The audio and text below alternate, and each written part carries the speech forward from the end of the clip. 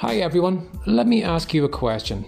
Have you ever tried to explain what you do to your family and friends and gotten a blank look? Or is fear holding you and your online business back right now? Now, if you answered yes to either of those, you're going to love this month's free newsletter. How do you get a copy?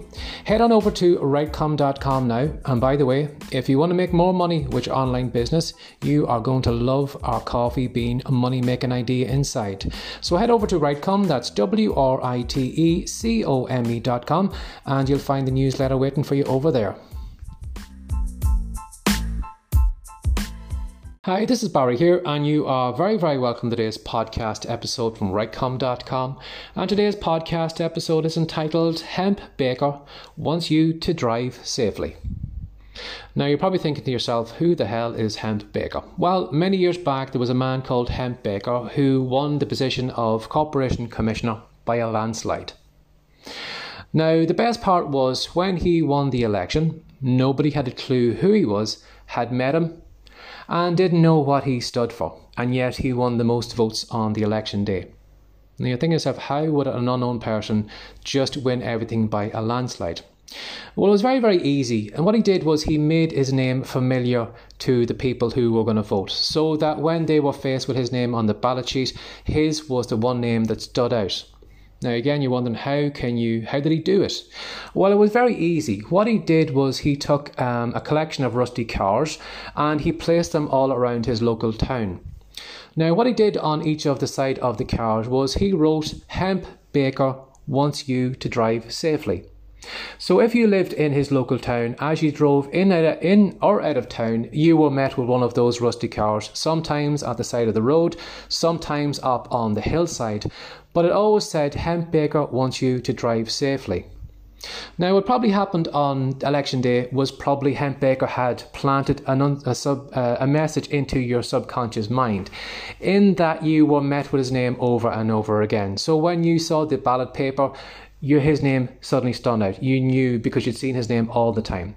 Now, the message of he wants you to drive safely probably also planted another message in your head, in that you probably said to yourself, well, Hemp Baker, he seems like a nice guy. He's looking out for us. He wants us to drive safely. He wants us to get home safely. So he sounds like a good person that I probably should vote for. And then when it came to election day, as I said, he won it by a landslide. Now, the reason I'm talking about that is something I'm seeing going on in my local area at the moment. We have elections coming on, and this past couple of days, you can't drive anywhere, but every telegraph pole, every sign has a candidate who is looking to be elected. And you have all these people who are smiling down on you, who Some of them look like they know more than you do. They have this kind of look on their face as if they know everything and more things than you do, and that is why you should vote for them. And they're all posing in their best white cheesy smile, and they've got their best dresses, or they've got their best suits on, and they're looking their best. And as you're driving along past all these people, I'm looking at the people and I'm thinking to myself, I don't know anything about you. I've never seen you before. I've never heard you speak. You have never dropped by my house. And what I'll probably find over the next couple of days as this election takes place, I will probably get some leaflets handed into the door that is probably going to give me some kind of gobbledygook or some kind of message of what they are going to do and how they're going to change my life around and how they're going to do this and that. And really at the end of the day, I don't know them. I probably don't trust them. There's no likability. There's nothing there at all. And what they're doing is they're basically throwing a sign up on a signpost, and they think that that is going to win me over, that I am going to be swept away and that I am going to vote for them.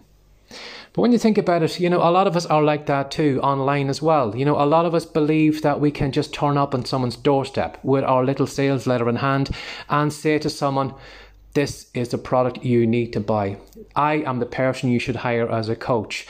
This is the thing that you should do. You should pay me cash for this because I'm on your doorstep right now. Whereas we should just like Hemp Baker did, which is to show up regularly in this person's life. Show that you are likable. Show that you are trustworthy. Show that you know what you're talking about. Show that you can make a difference in their life, and they will make up that decision themselves. They will go to the people that they know, like, and trust. So if you aren't maybe putting your name out there enough times, if you aren't being helpful, if you are looking for the cash instead of actually just, building some trust first, build some likability, show that you know what you're talking about, you are probably going to be like my local candidates in the local election. You're probably not going to get voted on, but the people who will be getting voted on are the people who show that they are actually doing something for the community, who are actually on the doorstep, who are talking to the people, who have actually built a relationship with the local area over years. So when it comes to the election time, they are going to get the majority of votes. So keep that in mind. And by the way, Hemp Baker wants you to drive safely. Have a lovely day. Bye-bye. Thanks for joining us today. If you'd like more from the Rightcome.com podcast, be sure to subscribe now for more tips, tricks, and ideas you can use to make more money from your words. See you in the next episode.